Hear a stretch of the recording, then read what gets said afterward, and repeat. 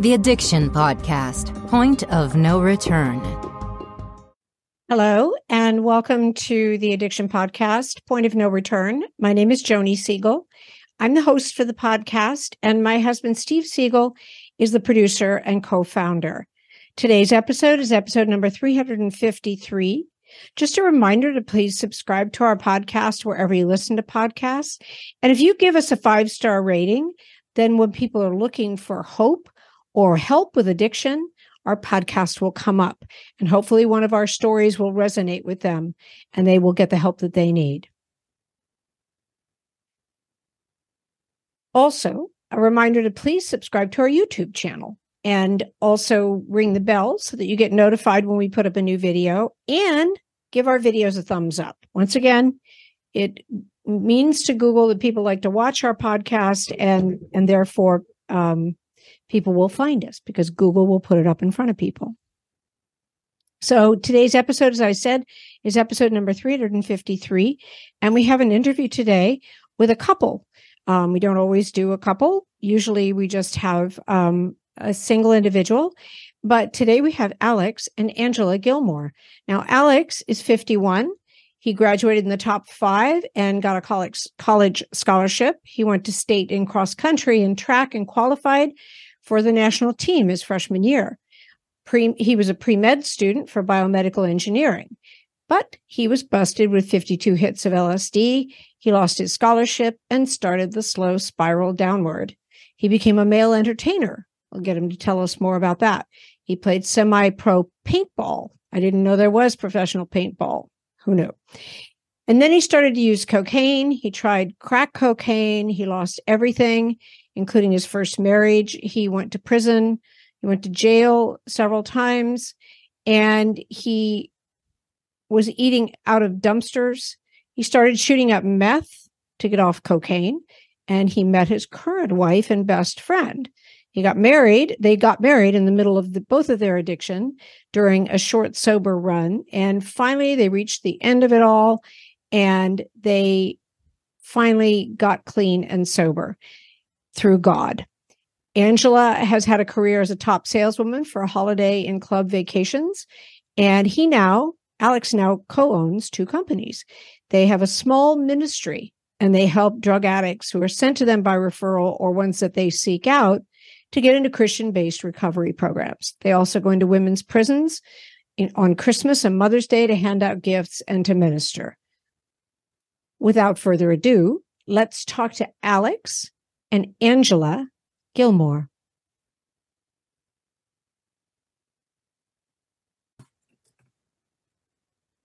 Alex and Angela Gilmore, thank you for being on the podcast tonight. You're welcome. Thank you for having us. I'm excited to hear your story. So you just mentioned before we got on the air that your stories are kind of different. So Angela, I'm going to start with you. I believe in ladies first. So just tell us what your childhood was like, where you grew up, and how you eventually got into drugs. Okay. So I started dabbling in drugs at about 10 years old. Okay. And where were you? Where did you grow up? Where'd you live? I grew up in Fort Worth, Texas. Okay. And my real dad is actually a master police officer for Tarrant County Sheriff's Department. He's retired now. When I was 11 years old, I was adopted by my stepdad, and he's amazing. They're both amazing. And I got started hanging out with the wrong crowd at about 10. I smoked weed. I started smuggling cigarettes, and I got caught stealing when I was about 11 years old, and just really started headed down like a really bad path. We moved around a lot whenever I was younger, so it made it kind of hard to make friends and fit in. I just got involved in the wrong crowd. I got into the really hard drugs whenever I started going to Lake Worth High School. And so how old were you then? About 15. Okay. Wow. I got really strung out on methamphetamines at about 15 years old. Wow. So young. It was really young. And I had my mom and my stepdad got a divorce, and things kind of really went downhill then. I started had my first baby at 17. I got clean for about 2 years. And then I got with my second baby daddy, and he was on meth. And so I got strung back out on meth again. And from there, it was just not good. First I was smoking methamphetamines. I didn't finish high school because I got pregnant. So I dropped out in the 10th grade. And I have 3 girls. I did lose my kids for about 7 years. My sister took them, which I will always and forever be so grateful for that. She had them for about 7 years during my addiction. And I smoked methamphetamine at first, but then I got to where I started using it intravenously. I still have the scars on my arms from where I used to shoot up. And I met him when I was like 26. And we've been married for 15 years, and we've been together for 17 years. And we met out on the street. We have a really cool story. I didn't believe in marriage because I'd never seen anything good as far as relationship wise. And I always knew and loved God, but I never knew how to really have an intimate relationship with him and be in love with him, if that makes sense. It does. And when I met him and his family, his dad was a pastor of a church, and his mom, his family is just, they're amazing. His mom and dad recently passed away, but they taught me how to really love Jesus. And we did stay. I got clean. He was facing 20 years of prison time.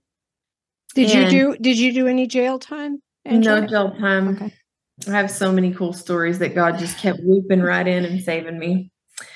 But I'll never forget this one day, and this is a really bad story, and it's so embarrassing. I wish I could take it back, but I can't.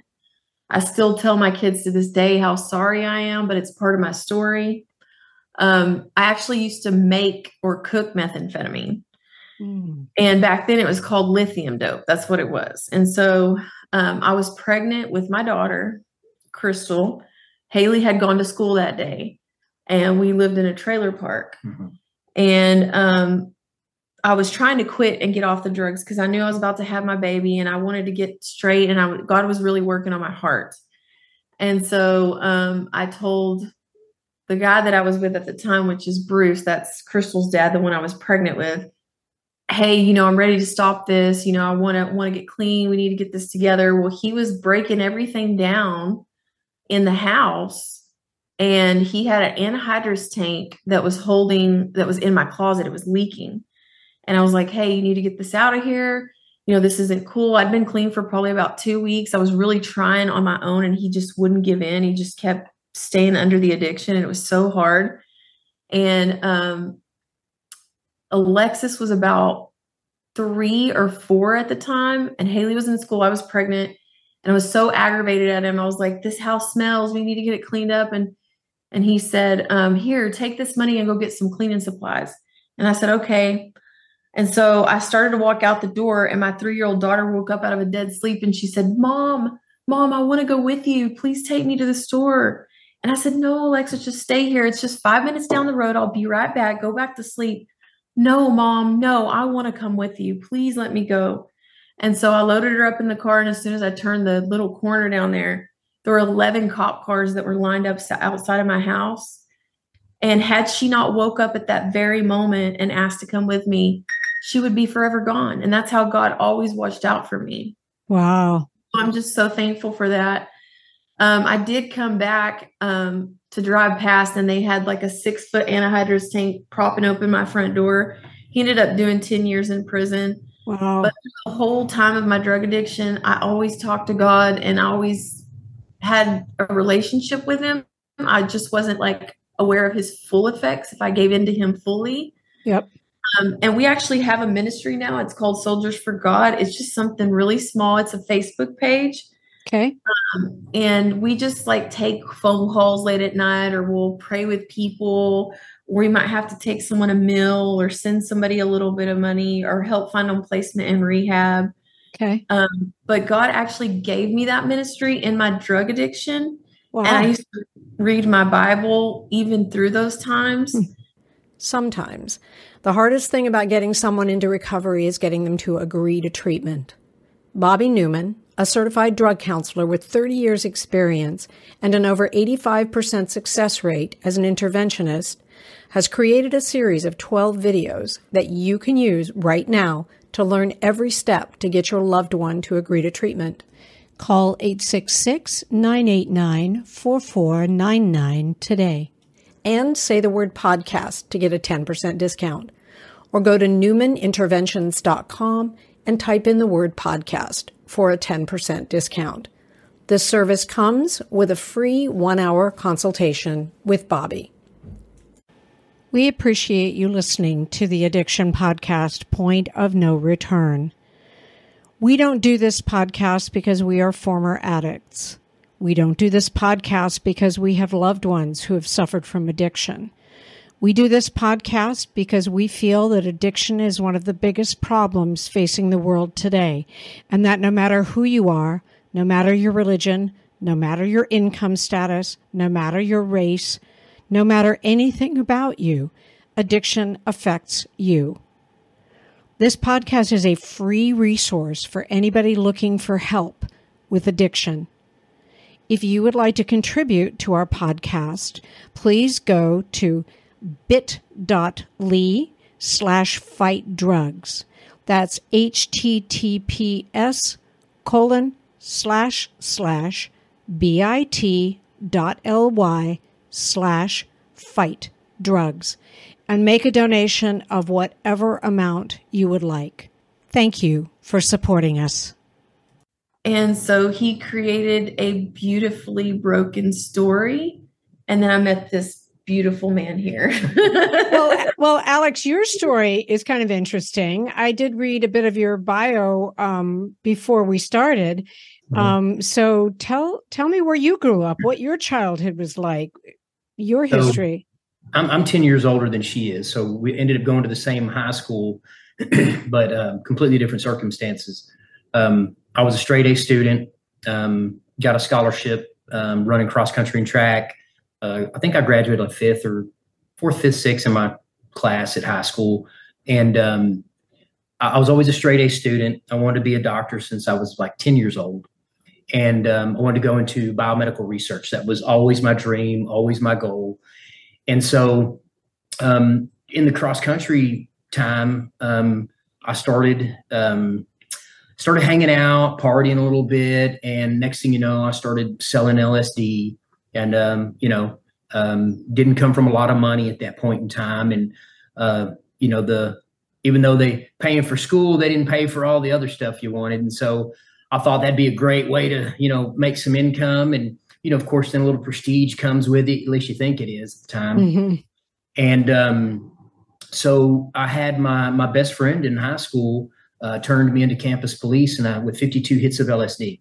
Mm. And I ended up losing my scholarship. I was fixing to, we just had a national meet for cross country not long before that. And, that was my freshman year. I still had a 3.85 GPA, even though I was still dabbling. I had definitely had my future ahead of me for sure. Right. Were you doing LSD in addition to selling it? Oh, of course. Oh, okay. All right. Yeah.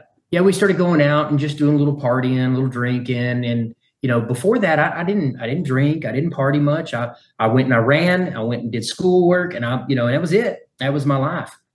And, it's amazing the things that can be placed in your life to bring you out of focus really, really quickly, especially, And Angela said your dad's a preacher. Yeah, actually. Okay. So my father is, he was a pastor. He recently passed away. But Dad would have been the 6th generation of minister in our family. Oh, okay. Yeah, I ran pretty hard. I didn't make it all the way away. I ran pretty hard from God for a while, but yeah, he brought me back for certain. You are listening to the Addiction Podcast, Point of No Return. For more information on the podcast or to reach out if you have a story you would like to share with us, go to our Facebook page by the same name, or you can email us at theaddictionpodcast@yahoo.com, or go to our website, theaddictionpodcast.com. And please remember to subscribe to our podcast wherever you listen to podcasts and give us a 5-star review. We appreciate you listening to the Addiction Podcast, Point of No Return. We don't do this podcast because we are former addicts. We don't do this podcast because we have loved ones who have suffered from addiction. We do this podcast because we feel that addiction is one of the biggest problems facing the world today, and that no matter who you are, no matter your religion, no matter your income status, no matter your race, no matter anything about you, addiction affects you. This podcast is a free resource for anybody looking for help with addiction. If you would like to contribute to our podcast, please go to bit.ly/fightdrugs. That's https://bit.ly/fightdrugs, and make a donation of whatever amount you would like. Thank you for supporting us. So you got caught with the LSD and you lost your scholarship. Did you go to jail for that? Did you? So I did get arrested, and then I was placed on 10 years deferred adjudicated probation. Okay. About the 6th year, I kind of started partying again, going out, going to the bars, drinking. You lost your scholarship. Well, I'd already lost that on the first time. Mhm. And come to find out, a little toot of cocaine will sober you up for the drive home, And a friend of mine, who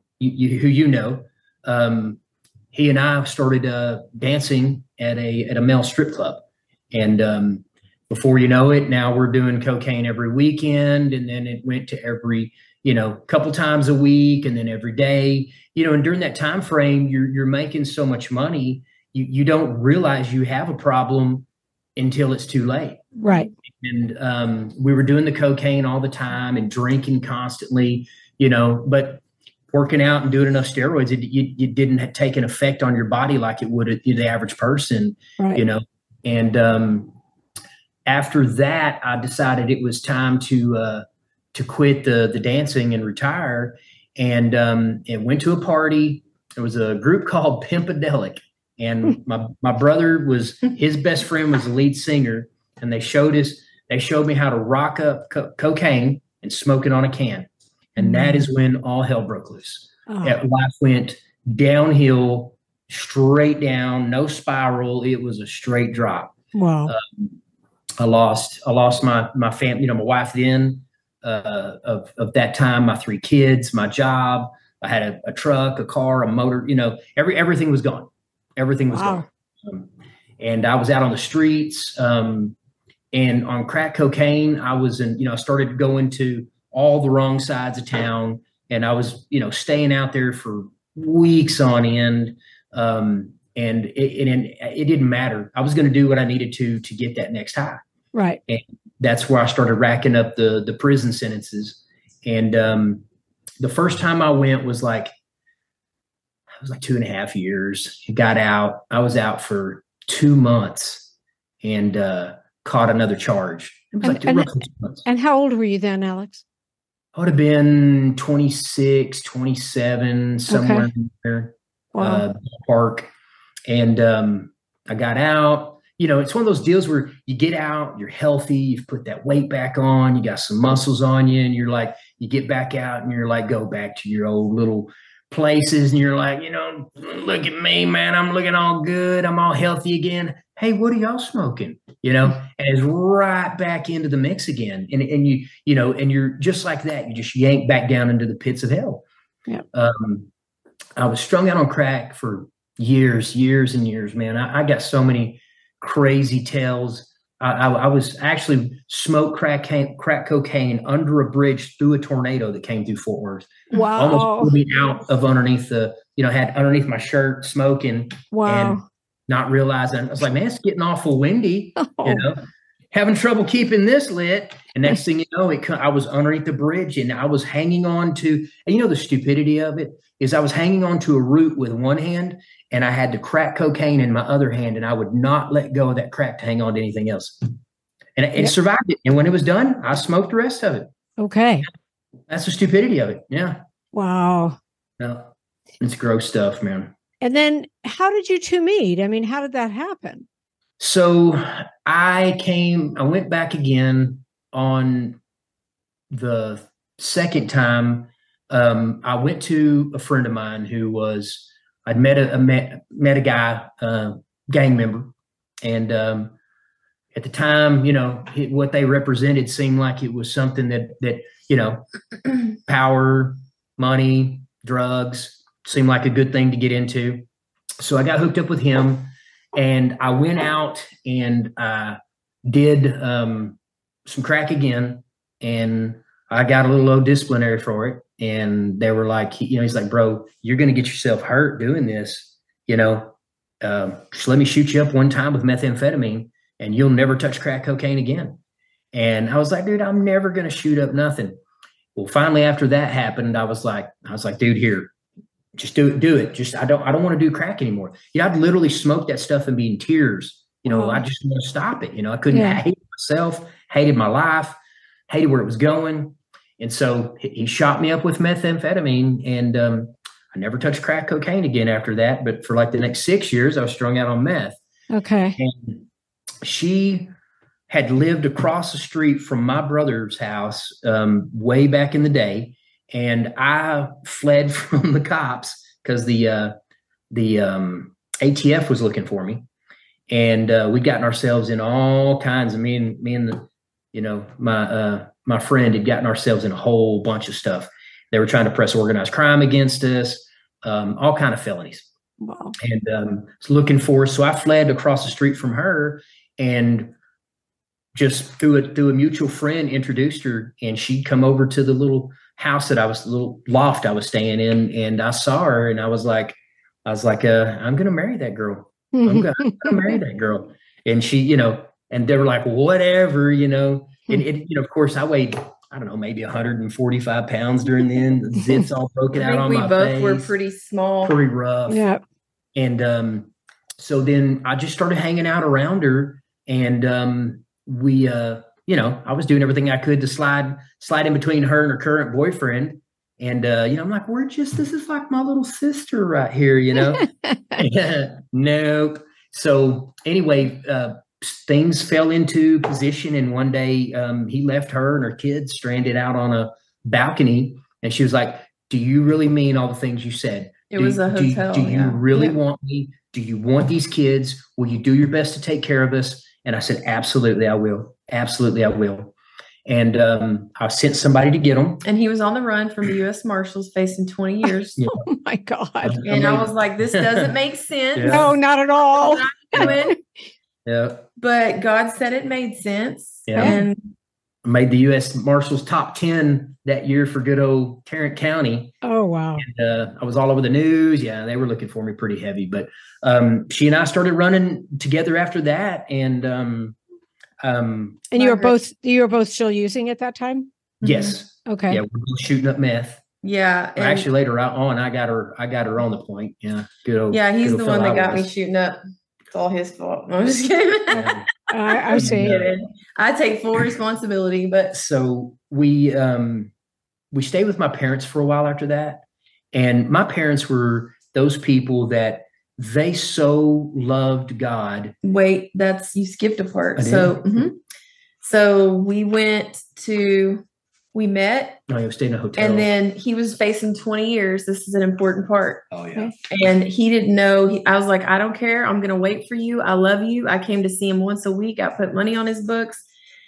And in my heart, we were struggling. Like, we would want to stay clean, but we'd stay clean for a couple of days. But what happens when you're on that stuff is you get caught in a cycle. So at first it's fun. And then you get to a point where if there's 365 days in a year, and you're sleeping every other day, well, in 365 days, you're losing all that sleep. Now, let's say you only sleep every 3 days, then it gets even worse. So your body becomes dependent on that drug to be able to continue to move forward, to get food, to get up and get money, to have a place to stay. Because now, because of the addiction, you basically dwindled yourself down to where you don't have good transportation, you don't have food, you don't have water. You don't have drugs, you don't have cigarettes, you don't have anything that you need. So in order to stay awake, you have to continue to use the drug to be able to go out and get the things that you need to survive. So we were caught in a vicious cycle of self-destruction, but God knew our hearts and he knew he wanted out. We were almost there, but not quite yet. My granny, my whole family had basically, they had washed their hands. They were still praying for me, but they realized they couldn't help anymore. Basically, all they could do is pray. And my granny called me, and she loves the Lord so much. And she said, Angie, I don't know what y'all are doing over there, but God said with him, all things are possible. And he's going to make it work. And we'd been sober for 2 weeks at that time. Well, we were staying at this old apartment that belonged to his Uncle Don and his family. No electricity, none of that stuff. And we got out to go to the scrapyard one day after 2 weeks sober, and we got caught up by the U.S. Marshals. Yeah, they finally found him. And they found him. But I told him God was going to work it out, and God worked it out. Like a bunch of the stuff, the evidence they had was like it was thrown out of court. He had one of the best lawyers. Thank God for his dad. Who's always, my mom too, like they were some of our biggest like advocates during those times, never giving up, always persistent, just praying. And when everybody else is tired, he went to jail for a year and I got clean. I went to move with my mom. How'd you get clean, Angela? Did you go to rehab or did you just stop? I was just done. Okay. I was so sick and tired of living in the muck and mire of self-destruction. I'd been talking to God. I was ready. So I got a job, I bought a car, and my brother let me move in with him. And I had a car that was fully paid for, only owed $400 on it. A good job when he got out. And old Alex said he was going to relapse on me. So This is before I started shooting up. And now who was taking care of your kids during all this time? My sister still had them. Okay. And, yep, she still had my kids. I was working towards trying to get them back. And, he got out and he relapsed a couple times. He was struggling and I fought him on it. He would take off in the middle of the night. I wouldn't be able to find him. And there's a couple of times, but I was like, you know what? If I can't beat him, I'm going to join him. So let's go. So I did it. I'll never forget that day. My stomach was so sick. Mm-hmm. I knew that it was all over with again, everything that I worked so hard for. And that was when I started shooting up dope instead. Like 3 years. And then we stayed strung out. That was 2008. We got married when he got out of jail too. His dad married us. Okay. In his home, we got married from his dad in 2008, September 15th. And we stayed strung out until June 28th, 2012. Yeah. Okay. And that's when we got completely clean. And what changed? What made you guys change? I mean, one of the things we always talk about on this podcast is kind of like, what was your point of no return, where you knew either you were going to die or spend the rest of your life in jail or what have you? So because I have 5 felonies and tons of misdemeanors on my record. Okay. And I am confirmed gang member or so I'm confirmed with gang affiliation. And so I pull up to pick up a rusty 55-gallon barrel drum. And I was scrap metal is what we were doing. We were scrapping by then. Stopped not doing any more criminal stuff, or at least very little. Trying not to. Yeah. And I was on the phone with the property management group, and cops pulled up behind me, and he said, where's the drugs? Where's the guns? It was an abandoned building that was for sale. And I said to him, I'm on the phone with the property management people. He said, I need you to hang up. And so they ran my record. And they gave her, which was only a ticket. It was a ticketable offense. Well, they charged me with a state jail felony, throw me in the car. They take me to jail. My buddies bonded me out. And, that's for me. You didn't get bonded out, baby. You set 2 weeks. And that 2 weeks. TJ and them bonded me out. Yeah, TJ and them bonded me out. And I came home. And then I skipped. I was supposed to go to the labor detail, and I didn't do it. Oh, okay. So then they came looking for me. But you were in there for 2 weeks. Yeah, well, because I stayed with my mom during that time and did tree work with what's his name, the guy that we used to do it for around those warehouses. Oh, yeah. So at the end of the deal, finally, they ended up catching me again, and we were driving to go pick up scrap metal, and they pulled me over, seen I had a warrant. They took me to jail, and in that jail, they said, "Hey, would you like to go do labor? The labor detail for laundry?" And I said, "Well, get me out early." Absolutely. Yes, I'm all in. And during that 2 weeks, I was doing laundry. I was waking up every morning at 4:30 a.m. I was going to work. I was working for 8-9 hours. And this one guy, I saw him reading the Bible next to me. And by that time, I'd gotten so sick and tired. I'm like, I'm too educated. I'm too intelligent to just be living in absolute squalor. And it wasn't long before that, we had one of our daughters, our second oldest. She said that she wasn't going to come spend the weekend with us anymore because she no longer believed in God because of us. Because we had been telling her, you pray, you keep praying and we'll change. And when she wrote that letter, we were like, no, not going to be the reason that this little one doesn't believe in God. Right. And so it really set that, and tired of it, us fighting. I wanted my kids back. We wanted something better. Yeah. And so I actually, they let me out. I didn't call her. I didn't call anybody. I walked from the jail to the house, and the entire time I was in conversation with God. And I was like, Lord, I'm so weak right now, and I'm so scared. I don't want to be around anybody. I just want you and me to talk right now. And I need you to, I'm deaf, dumb, and blind. I need you to take me by the hand, and I need you to lead me out of this hole I'm in, please. And I was almost to the house, and one of our really good friends, his name's Danny McKenzie, he picked me up, and he was like, hey, bro, I got some dope. I got a 16th of meth. You want to do a bump? And I was like, no, Danny, I don't. He's like, come on, man, don't be playing, bro. You know you want to do a bump. You ain't had no dope in a couple of weeks. I'm like, no, Danny, I'm done. And he's like, well, you're just saying that now, but you'll change your mind. So he gives me a ride to the house, and I see her, and she comes over there, and she's like, so what's now? I said, I'm done.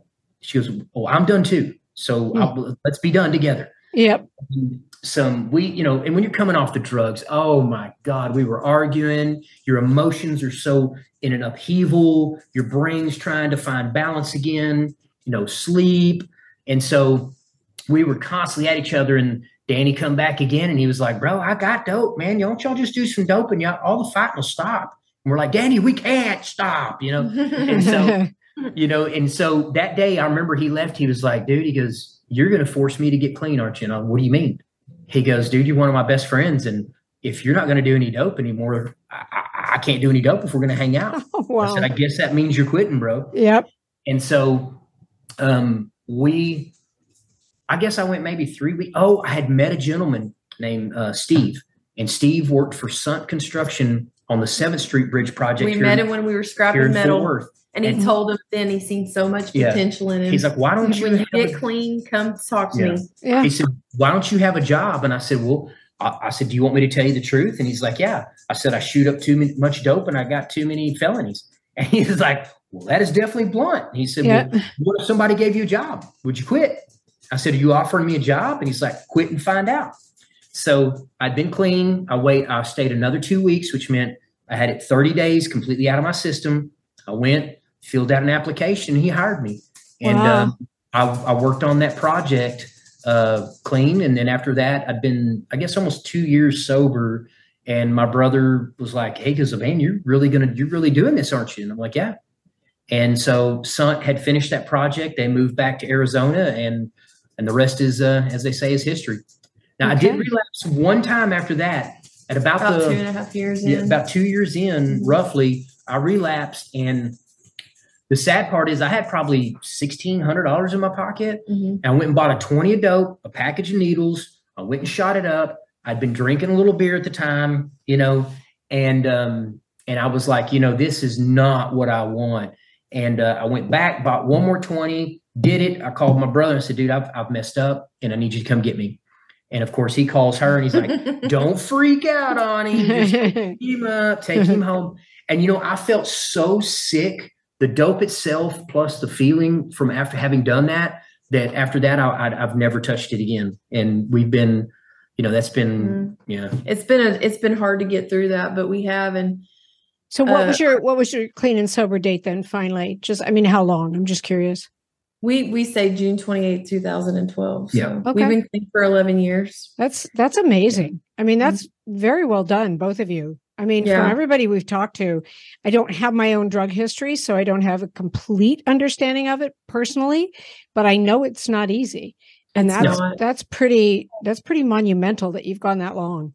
Mm-hmm. And I feel like, and maybe I'm wrong, but I feel like every day you wake up and you have a day that you're clean and sober, I would think it gets that much easier to do it than the next day. Oh, yeah, for sure. Yeah, it does. It's like we basically, I ask God, it's a decision that you make. And, it's like, I never thought I would be able to get over that. I would always want that drug, but that's not the case, because when you cry out to God and He can see in your heart how desperate you are, that you want change and you're tired of living that way. Yeah. That's when He really comes to the rescue. Yeah.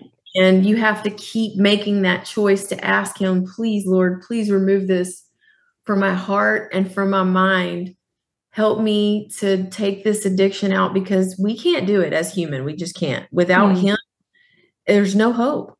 Yep. But He can come in and do exactly what we couldn't do, but we have to have His strength. So we didn't go to a rehab. Our rehabilitation was the love and the Holy Spirit of Christ. And that worked for you. And that's amazing. And like I say, very, very well done. And so now you have this ministry, and tell us about that. Tell us what you guys are doing now to help others. So it's basically so I have a Facebook group. It's called Soldiers for God, not of God. I made it a little bit different because there's so many that have of God. It probably has now about 713 members on there. And basically a few years back, we did get on there and tell our story. We had a friend of ours that actually works for me, which I want to thank God for my blessing of a job that I have, because I don't have a high school diploma.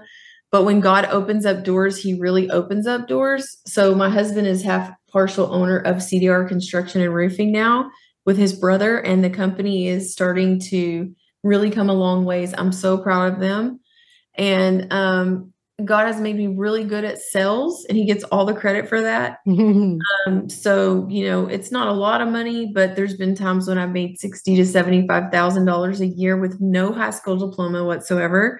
Yep. And I have worked for the same company for 11 years. It's Holiday and Club Vacations, and I'm one of the top sales reps in the company. That's awesome. Yes. And I love what I do. I'm so thankful. We just recently had a furlough or a layoff with severance pay, and He again protected me and pushed me back into the company. So basically I got 3 weeks paid time off and a brand new position with managers that I love, that all love the Lord so much. Awesome. And it just became a blessing. But yeah, Soldiers for God is so basically with the little ministry that we have, we were, COVID kind of shut it down. We were going into the prisons to go see women's prison and going to see them and sharing our story there. Yep. And one thing that you don't see a lot of in our realm is a couple that met in the drugs and came out together and are still together. Yeah, exactly. It's a very rare bird. Yep. And so the women would see us and they would be like, "Oh my God, it's Angela and little John Cena again." And, and that's what they call me. But they would, so if, and they would see us, and they'd see us every year, and they're just like, "Man, y'all's story is so cool. It really gives us hope." And now, like, other people will call us and be like, "Hey, I've got a nephew. He's really strung out on heroin. I got a cousin that's strung out on cocaine. I got another friend that's strung out on meth." And they'll get, send them to us, and we'll talk to them, and, "Hey, call me at night, call me whenever, but let's get you through this." And then we do everything that we can to try to get them. We have a number of different small ministries that we're able to get them rehabilitations that are Christian based or God based. Okay. And we can get them into those. Yeah. That's awesome. We haven't used Cindy Bishop's out here in Azle yet, but we have that new connect. I'm not sure how that one works. We've used Victory Temporal Outreach a couple of times. We have one really good success story with that. I'm so proud of him. And we donate to people if we need to help for the rehabs. We take 3 a.m. calls sometimes to pray with them. And if they think that they're going to relapse, or they have that feeling, "Hey, I want to go do drugs," I tell them, "Don't do that. Call me on the phone instead, and we'll talk and we'll pray, however long it takes, and we'll work through it." I think that's amazing. How do people contact you? We have a Facebook page. It's just a little group. It's called Soldiers for God. Okay. And they And can get on that page, if someone needs to call you, they can call We you. don't have my number on there, but probably should put that on there. I didn't think about that. Well, I don't know about you want to put your phone number. Yeah, but they could definitely reach out through, Facebook Messenger or any means like that. But like most of the time here, people reach us, is through word of mouth. Yeah. Okay. All right. Well, this is fabulous. I commend you on being clean and sober and taking care of your family and moving ahead, and also just what you're doing to help other people. It's huge and it's so needed. And the fact that you have your own story makes it much more meaningful for people, I'm sure. So, and thank you for sharing with us, because as I've said many times, sometimes people don't want to share their story of addiction, and I get it. But when you share your story, it resonates with our listeners, and we never know who's going to listen to one of our stories, go to your Facebook page, reach out because they need help. We don't know because they don't necessarily contact us, but we know it's valuable. We absolutely know it's valuable, and it's why we do this. So, One thing that I would add is that one of the things that's so hard for drug addicts is, and a lot of people, some people know, some people don't. You're whenever that you're introducing a synthetic drug into your body, your brain starts producing those extra receptors in the brain. And then any natural production of norepinephrine, epinephrine, dopamine, it all comes down. And so anything that makes you feel good, your body no longer produces because of the abundance, and it's overproduced the receptors in the brain. And then after you've removed those drugs, it takes roughly 6 months for that brain to start receding in the receptors, and a complete year to make that change. And, I would encourage anybody who is seeking to stop, make that 1 year marker your goal, because you have to force yourself to remember that you are struggling not just with your addictions, but your body. You're fighting your own body for supremacy. And, as you reach those markers and get to that year mark, it gets easier. It does. It never stops. They don't know the things that they're missing. I mean, I was 15 to 30 on drugs, and there were so many things. When I got these teeth in my head, they're a dentist. We scrapped metal on his building, on the side of his building. We asked him and he's seen us, and he does Christian poetry. We recited. Later on, he gave me all these implants for very low cost. I mean, there's so many stories. It's just like, it's crazy. But the main thing that I could say is just don't give up. It seems like it's hopeless, but you have to make that choice internally to be tired of living the life that you're living, and to ask God to remove the desire from your heart and mind. Every time you get that urge, you have to make a choice. You can either act on that thought, or you can ask God to remove the desire from your heart and mind. You can mean it with, I don't care if you got to be in tears on your knees every day for hours at a day. If you make the choice to ask him to take it, then you're not making the choice to act on the thought. Yep. And that's how you do it. Get rid of it. Yeah. I think both of you, just great advice, and you're setting a good example. And once again, thank you so much for talking to us today. Oh, thank you for having us. We love you guys. Thank you all so much for give us the opportunity to share our story. We appreciate the fact that you're sharing stories out there to help change people's lives. That's awesome and amazing, because there's so many people out there who need it. I know. That's why we keep doing it. We'll keep doing it. Thank you. Just a quick outro to wish you all a very happy Thanksgiving. Hope that you have lots to be thankful for. And once again, if you need treatment, don't wait. Do it now. If you have a loved one that needs to go into treatment, do it now. You'll be glad.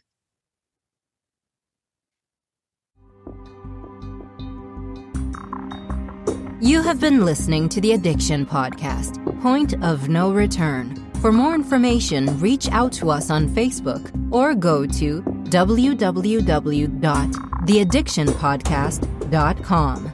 Our email is theaddictionpodcast@yahoo.com.